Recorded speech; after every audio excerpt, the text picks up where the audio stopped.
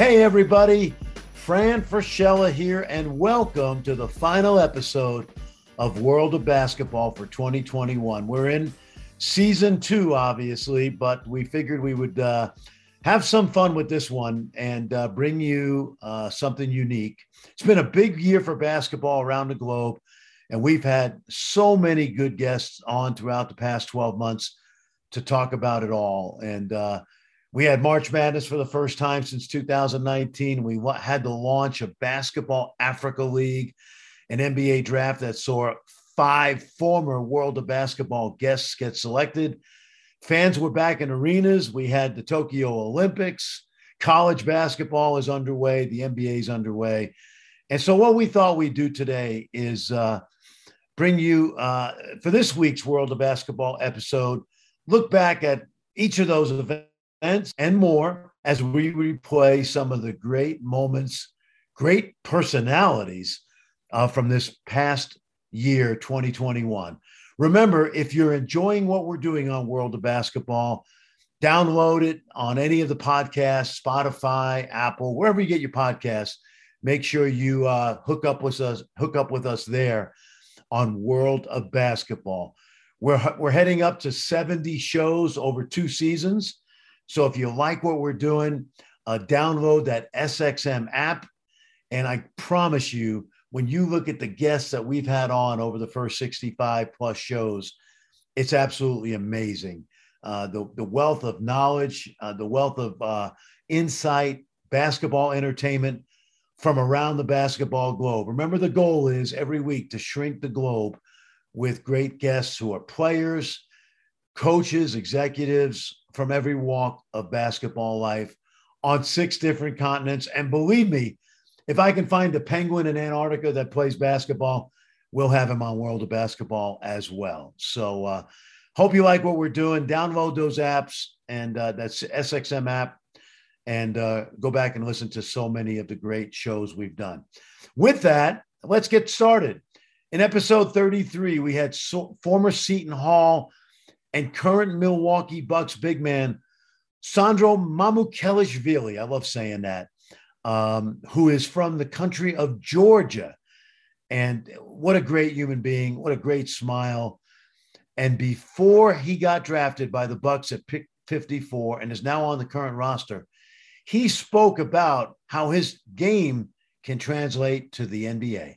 I don't know how to say this. I really don't want to be cocky, but I feel like the space I'll have in the league will be much easier for me to facilitate and to create than in college. You know, in college, they play pack line defense. So like charges, like it charges after charges, and it's just harder. But I feel like in the NBA, you have so much space, and, you know, every player is a great player in college, but in the NBA, you're already pro. So I feel like the decision-making will be there. And I feel like hopefully I'll get a chance. It doesn't matter how or when, but hopefully I'll have a chance to showcase my skills in a higher level. But, you know, I feel like coming over here, I definitely thought I would have a best of both worlds, European basketball, and then Coach Boyle and Coach Willard are going to teach me here.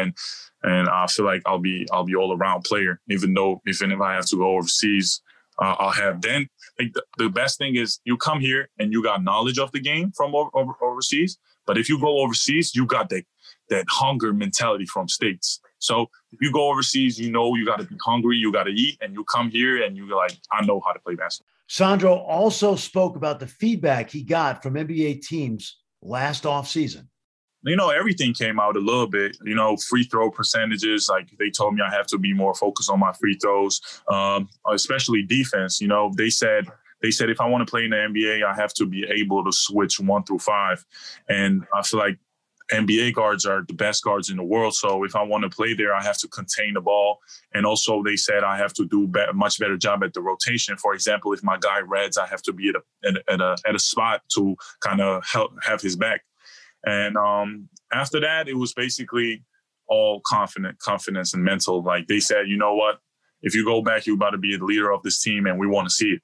And coming in, that's what was on my mind. Like, you know, I can show them what I have. Like, I can do it. And, you know, right now I have a great chance. Coach believes in me. My teammates believe in me. So I feel like coming in, I was mentally ready to show everybody what I really have in my skill set. So I feel like the draft process was one of the best process. Even though I wish everything went better, I could have worked out. I could have, everything happens for a reason, and I feel like that was the best thing I've ever done. In episode 34, we had Jonathan Tchamwa Tchatchoua, the Baylor star. They call him Everyday John because he brings that energy every day. JTT, but I love saying it. Jonathan Tchamwa Tchatchoua. As we record this at the end of this year, Baylor is still number one in the country. You ready for this? They're 66-6 since the start of the 2019-20 season. John would go on and help Baylor win a national championship last year. And he talked about building a training center during COVID on the porch of his apartment complex. I had a bike in the guest room. I had bands. I had jump ropes, cones, speed ladders, some dumbbells, some kettlebells, and I almost had everything there. That was like a weight room. So during the pandemic, during the summer, by the way, if you don't know this and you're listening, it gets pretty hot in Waco in the summer. Yes, sir. So the players told me that they saw you like almost morning, noon, and night out on your porch doing something to get better. Yes, sir. What was that? What was that like? What was your motivation? What was your motivation? I knew that I couldn't get to the gym. I couldn't have access to a weight room. So, and I knew this year was going to happen. That goal would just make us be able to play basketball. And I was just so hungry to just win a national championship. After what happened last year, I was just like, okay, I got to keep on getting better every single day. I ain't going to find no excuses. EJ also talked about his Baylor teammates, 3 of them who are now in the NBA. Man, they're so good. And they really helped me just even like look better. Whether it's defensively or offensively, they're so unselfish, which is why our offense is just so good this year. And then they're just great people because they always encourage me, make me feel better about myself. And I always work out with them. Even Davion Mitchell, I was working out with him during the summer, playing one-on-one with him just to be able to guard. Because I felt like if I was able to guard Davion, I'll be able to guard everybody in the nation due to his speed. And I was also playing against Jared Butler and Adam every single day. I feel like they helped me a lot. If you guard Davion every day, like you did this summer, you'll be able to guard about 80% of the guards in the NBA too. Yeah. And then you add on top of that Jared Butler and Adam. Yes. That just mix up the little menus and that just make you feel more comfortable about your defense when you do so. Yeah. Everyday John also talked about playing hard, one of his specialties. Coach B and our GAs and the coaching staff just helped me understand that our offense our ball screen offense get better whenever I roll hard. Yeah. Since I guess every single team is scared of me getting a lob. Yes. So that the tag we always come extra high on me, and we always get a wide open shot. So I see me running the floor as an assist, and I really love it because I get my teammate open, whether it's transition or whether it's just in the ball screen. In episode 35, we brought to you former Western Kentucky and current Philadelphia 76er, Charles Bassey, who's from Nigeria. Charles was drafted a pick before Sandro Mamukelashvili in the draft at 53. Great rebounder, shot blocker, but I'll let him tell you what he thinks he brings to an NBA team. Well, I bring to an NBA team, like you said, the defensive stuff with an NBA team, but and then with my offense, it's just gonna come with time, just being the league, working and just stuff. Yeah, so when I just get in the NBA, I'm gonna have to play my role. But with time, practicing with the team and them seeing what I have in my bag, my offense is just gonna come with time. Yeah, I know you got that 3-point down. That shot can get better, but it's coming, right? It's coming, man. It's coming. Yeah, but like I said, man, just going to the league, I'm gonna have to play my role. But just with time, everything's going. In episode 42, we had rookie Oklahoma City Thunder sensation Josh Giddey from Down Under in Australia. My producer and cohort, Chris Tyler, also from Down Under, loves when we have these guys on. But since he's been selected at pick number 6 by the Thunder, he has been a revelation and has proven to be a triple-double threat every night. Kid isn't even 20 years old yet. It's amazing. Let's let Josh Giddey tell you about being compared to players like Luka Doncic and Ben Simmons. Yeah, no, I do hear those comparisons, but I mean, it's obviously hard for an 18-year-old to be compared to Luka, who's someone like, an MVP, one of the best players in the world. But I'll take it with a grain of salt. And it is cool watching those guys. Obviously, Ben, because he was from Australia, he was kind of similar. I know I'm not going to say similar to me because he was much better than what I was a year ago, 2 years ago. But just, seeing these guys that are taller point guards that can make plays for other guys is what I love doing and what they love doing as well. So I try not to watch it too intently. I kind of just, put on the games and specifically watch Luka and Ben and try to take little parts of their game and see what I can implement into mine. But no, it is fun watching them. And then obviously Ben being an Australian is a bonus as well. Josh was a late bloomer to the basketball scene in Australia. We'll let him tell you how he developed his passing skills. Yeah, I honestly don't know. People always ask this, and I think it was when I grew up playing as a junior, I think my dad always coached like a team kind of system game, and it was always move the ball, get guys looks, and I always ran the point guard his teams. And I think within the offense, I found little ways to, find trick kind of plays and to find guys when they weren't ready. And I started throwing passes, and I just started taking risks. And I noticed as I got older, they started paying off, and I realized I could thread needles, I could throw balls where, before guys I even realized they were coming. And I think it just progressed. As I grew, I could see over the defense, and I think that's what's really helped me today. It's just, I think I have a really smart understanding of where the play is going to be before it actually is there. And I think that's what allows me to get guys the ball in the right spots. And one more clip from Josh, which now seems so prescient about the possibility of playing in the NBA. Yeah, look, it's crazy. I did an interview a few days ago, and I had like a poster in my room of all the best NBA players.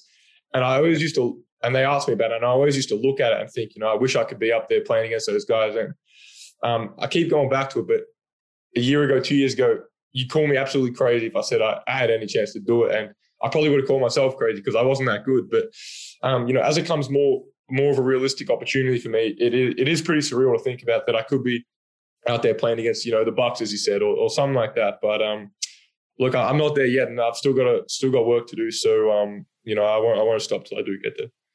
In episode 50, we brought you Amadou Fall, president of Basketball Africa League, a longtime NBA executive, both at the league office and also with the Dallas Mavericks. And he describes getting the league off the ground and what the importance of the BAL means to basketball in Africa. It's the Basketball Africa League is a professional intercontinental league that has 12 teams coming from 12 different countries. It's a partnership between the NBA and FIBA, the governing body for basketball. This is the first time the NBA is launching a professional league outside of North America. And I think it's really speaks to the tremendous opportunity we have in Africa to continue to build on many decades to now have a professional level that talented young African players can look at as a first option, right. To continue to showcase their talent. So we're very excited to be here today on the verge of launching the league. Amadou also spoke about the rise of African basketball and how it's been represented in college, the NBA, and around the world.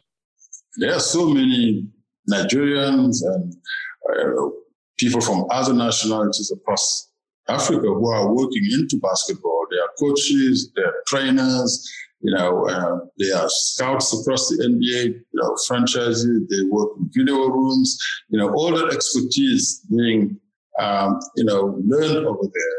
That's what we hope to, bring back. And let me give you an example. We were set to launch our league last year in March 2020, but obviously, COVID hit and then we decided to delay.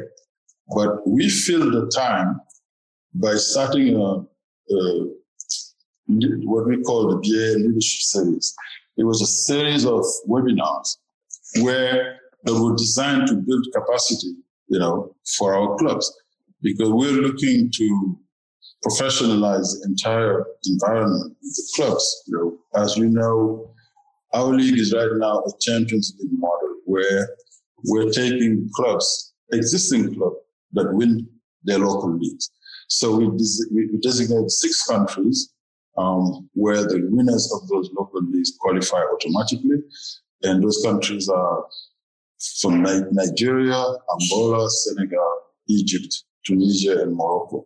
Why is there 6 countries? Because if you look at maybe historically, the rankings in African basketball, and also, where most of the talent and also the development of infrastructure and the interest in the game, we wanted to make sure that those countries were always represented. And then the 6 other countries come from qualifiers that our partner FIBA organized, and that has about 30 countries that enlisted to compete for 6th position. And the 6 countries that came out, and when I say countries, clubs from those countries were from Cameroon, Algeria, Mali, Rwanda, Mozambique, and Madagascar. So then you get our 12 countries there. I was talking about this leadership series that we hosted to build capacity for our team. It was not across coaching, front office, and marketing, and PR. We brought experts from across the NBA family. Some of the biggest names, like Coach Popovich, that's Steve Kerr, Dwayne Casey, R.C. Buford, Masai Ujiri, Gerson, Minnesota, and our late brother, DJ Johnson, all these coming participated in these very engaging discussions with, staff from the BAL team. They came and told their story about how they built a culture, how they built winning organization. And that was really time very well spent, for our team and for our entire BAL organization. And another series of training that we undertook under the leadership of Monty McCutcheon, head of referee operations. We trained a group of about 30 referees from across the African continent, where we're selecting our referees pool that are going to referee our games, including some outstanding young ladies who are going to be doing great work in the profession. In episode 52, we brought on the Australian Olympic coach, Brian Goorjian, one of my favorite guests. You'll just feel the passion in these clips we picked out for you. The Boomers head coach went on to preview what would be an amazing Olympic summer campaign for Australia. First clip up, he talks about getting prepared for the Olympic Games. I guess the high road with all of this and the reason for, the involvement really was timing, and the fact that, as you say, coming back into this at my age, it been out of it for 12 years, is the fact that Joe Ingles and Deladova, Baines, and at that time when I was being interviewed for the job, Bogut, who I have a strong relationship with, and Patty Mills are so dedicated and so committed to this. No matter what the scenario brings, the length of the NBA season, the challenge of COVID, all these things that you bring up, that main group. And again, when I was in it before, it was a young team, and Lithuania and Argentina were like that. With Pepe Sanchez and Ginobili and Scola, that group, and Lithuania had that group, and my guys just kids. And these guys are very committed, but to make us special, the Tybalt, the Simmons, that scenario in the length of the NBA season, the challenges of now getting those guys into a system has been pretty complex. I mean, the Aussie run a half-court system a little different than anybody else, and you bring pieces in with no practice time. There's a lot of challenges that I'm dealing with right now, just as far as system goes, and the difference in system depending on who that plays. But I just imagine that when you look at the rest of the world, They're all facing those challenges. And I've got that one bonus piece that the main NBA guys are in. Coach Goorjian also talked about something near and dear to my heart, the Australian basketball culture. You'll love this.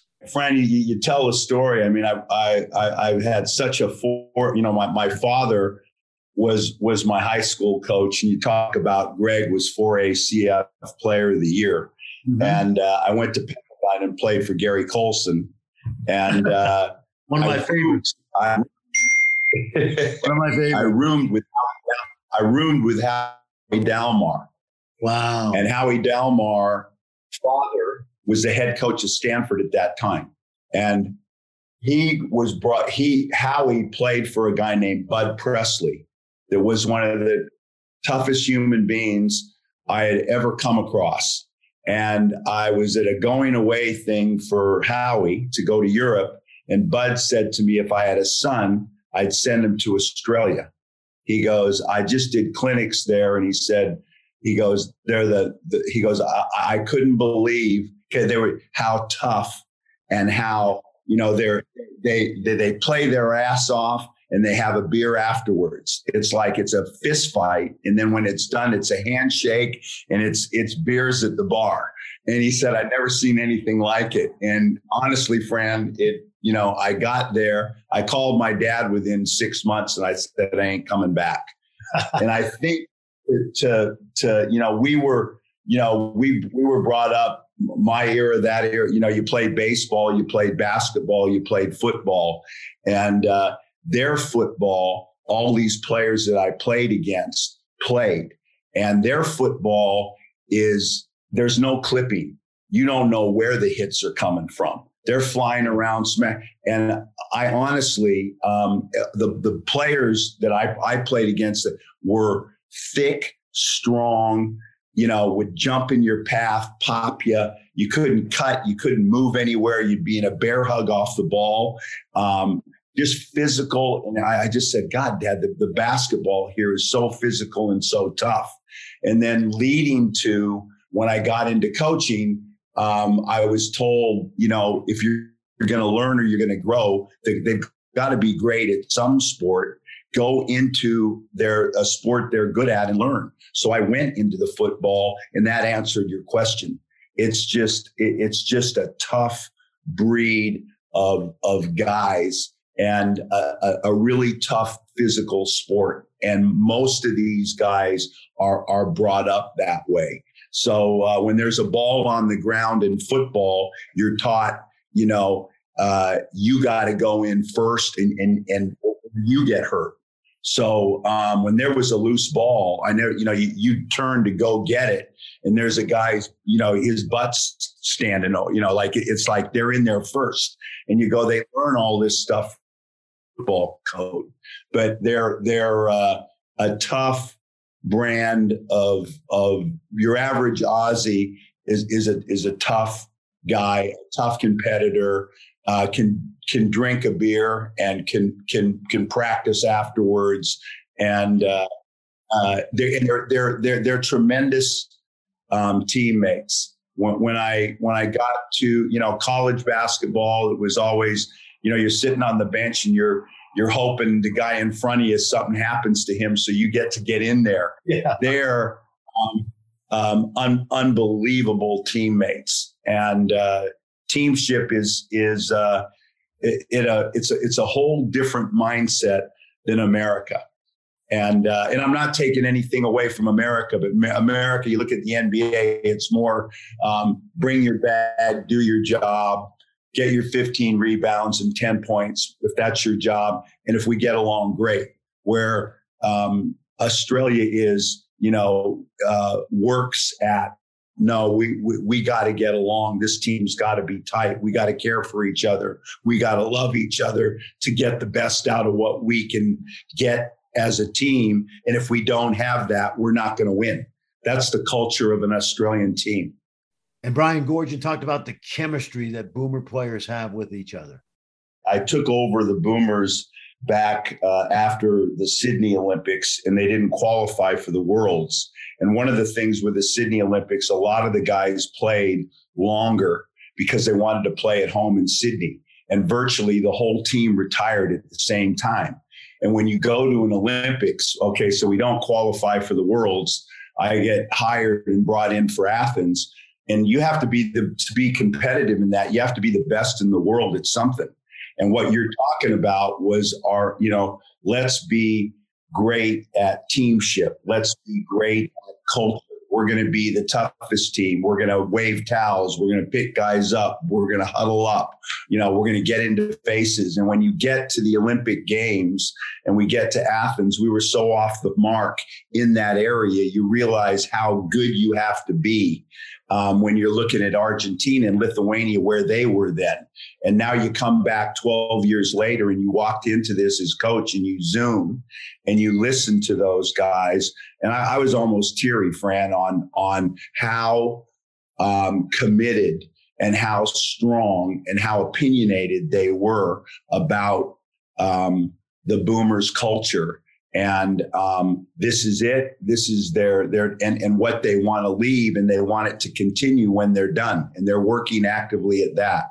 But the culture of the Boomers is something, again, I feel like I was a part of starting, but the build on this is a credit to those guys that you name. And I feel really excited that I'm going to be with a group of guys that are going to be like that, because my persona, my personality, whatever happens, you're proud if the guys are giving and you got that culture and it's visual. It's something it is a skill. And it's something to be proud of. And right now, this group has it. Finally, Brian Goorjian, an American, by the way, from Southern California, who spent the most of his life down under as a player and as a great coach, finally talks about what getting an Olympic medal would mean for Australia. And by the way, they got that bronze medal. Fran, I'll finish with a great. It would mean so much to a lot of people. And I think the hardest thing about this job was actually taking it. When I spoke with Brett Brown and we talked, I was like, man, there's so much, there's so many people that have given their heart and soul. And this is the women have got it done. It's eluded them for, fourth, fifth, fourth. And, it's 12 years removed. I bring my Chinese team to Australia to train for 50 days and play and get tough playing warm up. And at the exact same time, Team USA has come to Australia to play those games in lead in to the World. And we're practicing. I'm thinking there's going to be 50,000 people at this game. I'm an ex-coach, so they've invited me. You get the pass. I can go into the bar. I got a good seat, blah, blah, blah. And I'm with all the Chinese, and I go, I'm not. There's too many people. This won't work, So I say no. And then we're training, and the coach comes up to me, and he brings the interpreter. He goes, hey, Brian, the interpreter, could you guys any way get to this game? I really want to be a part of this. I really want to see this. Australia is great. The atmosphere, I really want to see this. So I call Basketball Australia. They line up for my whole staff to come. So he and I have got the pass where the interpreter takes the other four. We go, meet the people before the game. Some, Lindsey Gay, Brett, Barry Barnes, all the there's Lauren, they're all there, right? So I'm sitting next to Dave Anderson, who I coached, and Brad Newley. And we're talking during, I haven't seen 12 years. Hey, man. And the game's going on, and there's 50,000 people, Fran, in a game, and the court's here, and I'm looking at the screen, and now it gets to the fourth quarter. Gets to the fourth quarter, and everything starts to get quiet. Patty Mills hits this, comes off a stagger, raises up, nails it. Shit, up 5. Quiet, minute and a half, get a stop, come down. And then you look and you go, shit, they're going to win. They're going to win, and the stadium kind of, the shot, it erupts and then it goes quiet. And then now it's 30 seconds, this thing's over. And I'm sitting in a section with all the alumni of the greats. All the greats are there, the administrators, the players, and I'm still looking over at David Anderson and Newley. They're like ice. And now I'm looking in kind of a tear, and I look back and this is the game finishes and everyone's like this. And I'm looking at the faces and there's tears running down all these administrators, all these people's emotion is all the work and look at this. And that said it, when I thought about taking this job, how much, to answer your question, it would mean all these people be sitting watching this thing in their hearts. They want this medal so bad. That's the country. And then you've got a group of guys that have put 12 years into this, and this is their pinnacle. So I fully understand the responsibility of it, and it did. That was the one thing that man, this is you're carrying a heavy weight here, and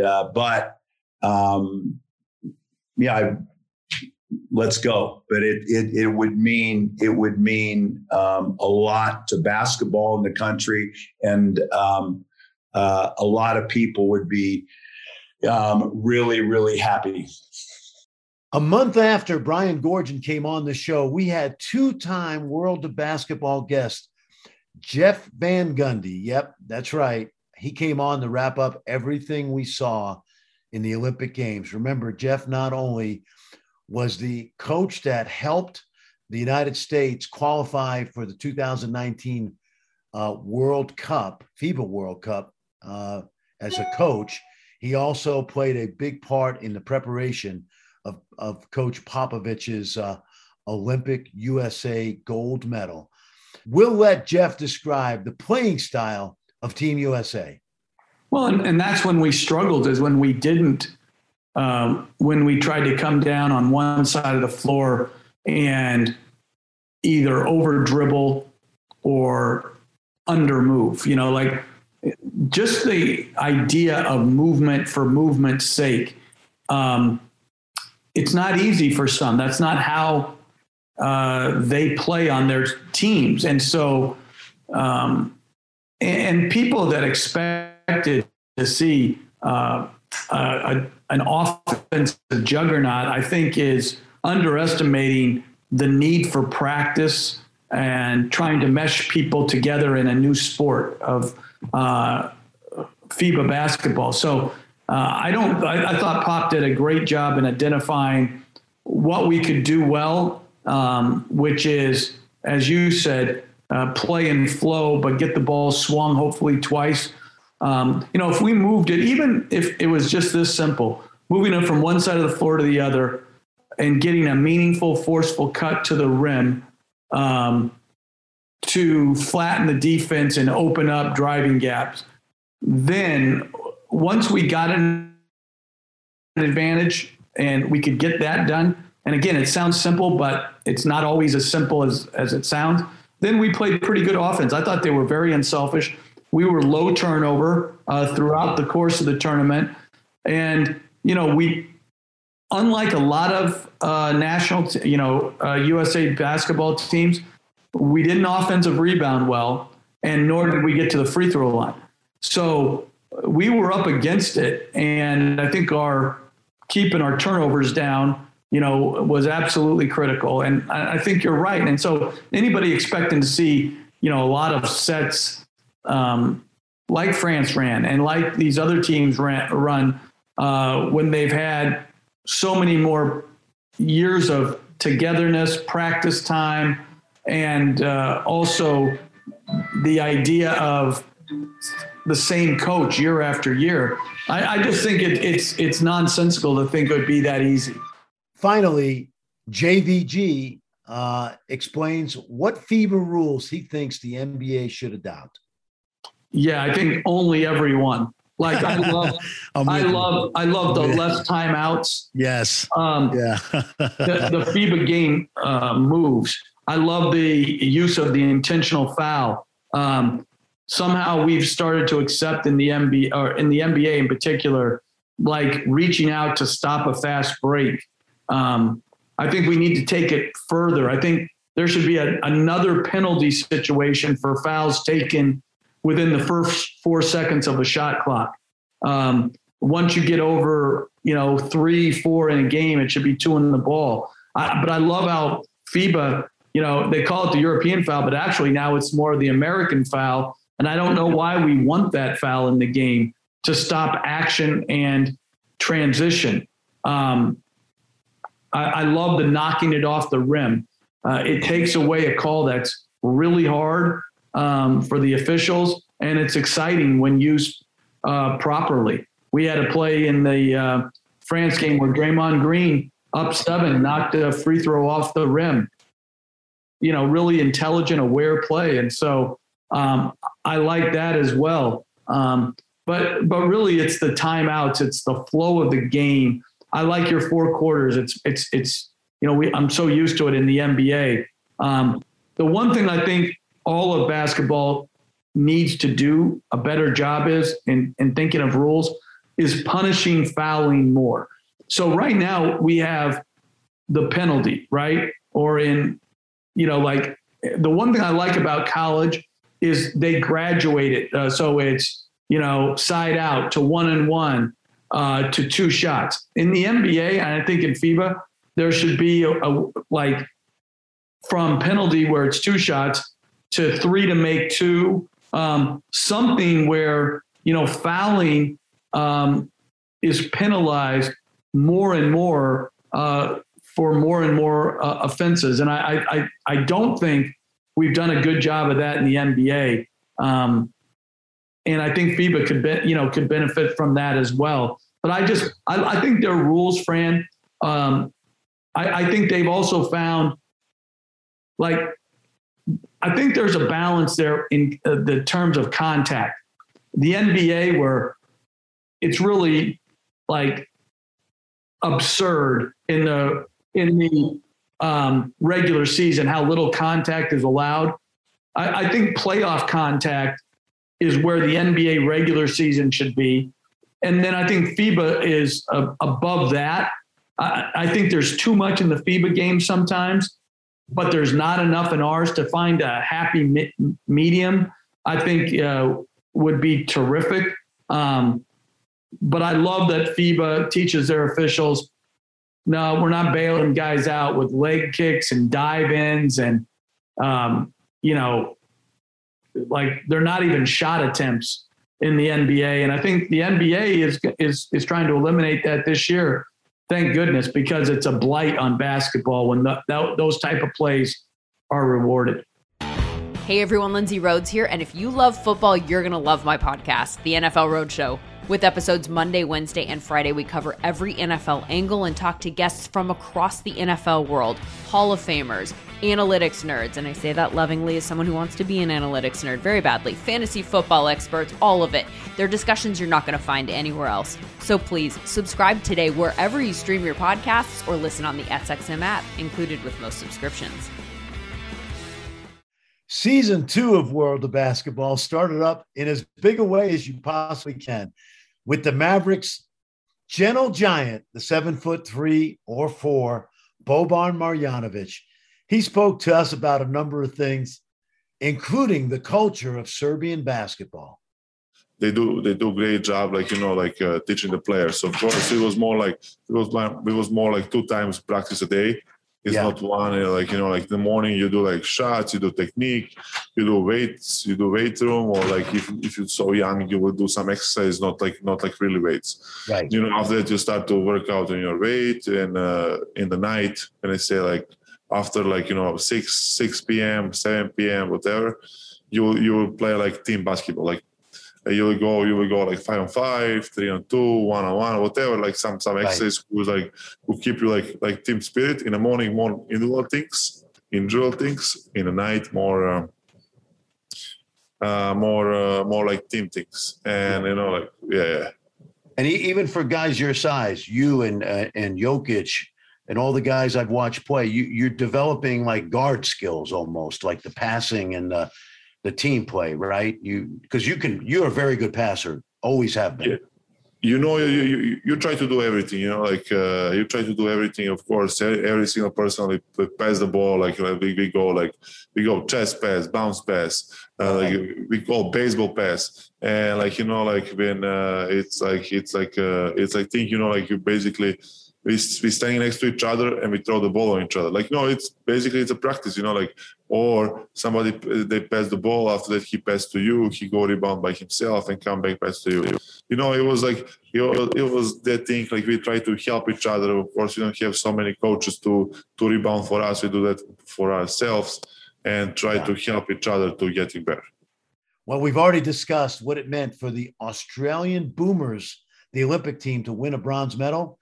In episode 63, we brought Australian legend and current Brooklyn Nets point guard. By the way, he's playing out of his mind, okay? We brought Patty Mills on, FIBA Patty, and he spoke about the bronze medal win for Australia. Yeah, when you watch that game and you watch the emotions after the game that came pouring out of each and every one of us, and to understand that emotion, I think you have to understand the history of Australian basketball, and how passionate we are about our country and about our sport, and the amount of times we had to fight to you know, not quite get over the hump. So I think you know, the team for this Olympics, we just went back in time and really connected the dots of what it means to not only be Australia but be a Boomer. And connect all those little dots, so the meaning came from a authentic, genuine place.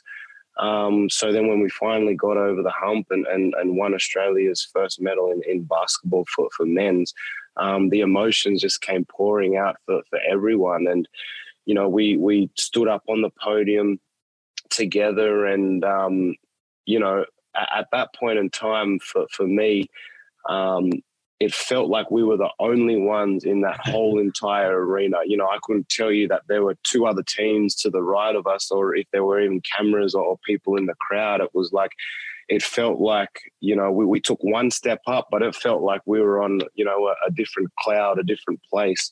But you could feel the presence of our country and the people before us that had, you know, sacrificed their blood, sweat, and tears to put basketball on the map for us to, you know, finally come and get over the line. So a lot of different emotions, and definitely celebrated with a couple of beers with the fellas afterwards. If Patty Mills can bring the culture of Boomer basketball to the Brooklyn Nets, and he already has, I'll let him describe what that culture means to him. Yeah, I think we're just, you know, we're obviously connected, you know, through our country, and we all come from different places around the country. We play overseas, so that when we come together, there's obviously that sense of mateship that Australians take a lot of pride in, and being able to have that camaraderie. And I think, you know, a lot has been built just on that specifically. You know, we weren't the most talented, the most athletic, the most, you know, the biggest guys in the basketball world. So the one thing that we did have was our mateship and our teamship and camaraderie. So now you kind of balance all those things with the quality of players we have. The only thing left to do from a Boomers culture standpoint is to really connect us to our country and to our namesake, Boomer, for example, which is a male kangaroo, and right. Give back to our community and go, you know, peel back the layers a bit here and go to the core of what makes us Australian number one and makes us a Boomer number two. And when we were able to connect to our past, I think you started to see a lot of people connect with our team and with our country, and the Matisse Thybulle and the Josh Greens that came in had a genuine connection to our team, and you saw them starting to play with passion for Australia too, and understand what it means. So it's just a really unique place to be. And, I think there's even more levels to go in terms of our culture and what we're trying to achieve with the likes of Josh Giddey and other young guys coming through. Well, I hope you enjoyed this recap of 2021. Not necessarily the best of World of Basketball, because to me, they're all my children and we had so many great guests, but we gave you a taste of what we're bringing every week to World of Basketball. And again, go back, download the SXM app, and you'll be able to listen and learn and check out so many of our past guests. And we love what we're doing. If you have a guest, and we have a lot of good guests coming up, just off the top of my head, some of the college kids who are off to great starts. Zach Edey from Purdue, a Canadian from Toronto. Ben Mathurin from Montreal, who's starring for Arizona. He's a future lottery pick. That Arizona team coached by Tommy Lloyd, who knows international hoops as well as anybody, a former World of Basketball podcast guest. Those Arizona guys, we got to get them on the air. But if you have a current favorite guest, maybe on an NBA team, a coach, an executive, a college player that you'd love to see on World of Basketball, tweet at me at Fran Fraschilla, and we'll try to get them on. And again, if you like what we're doing, make sure you subscribe wherever you get your podcast, at Spotify, Apple. Give us a 5-star rating as well. It really helps people find the podcast. It's great for the bosses at SiriusXM. And we'll continue to do what we've been doing for a year and a half now, and that is shrink the basketball globe to you. And as I know, and now you have discovered, I plan to bring you next week to another place in my world of basketball. World of Basketball is part of the SiriusXM Podcast Network. The executive producer is Chris Tyler. Sound design by Robert Moore. Andy King is the director of sports podcasting for SiriusXM. A special thanks also to SiriusXM Senior Vice President of Sports Programming and Podcasting, Mr. Steve Cohen. SiriusXM Podcasts.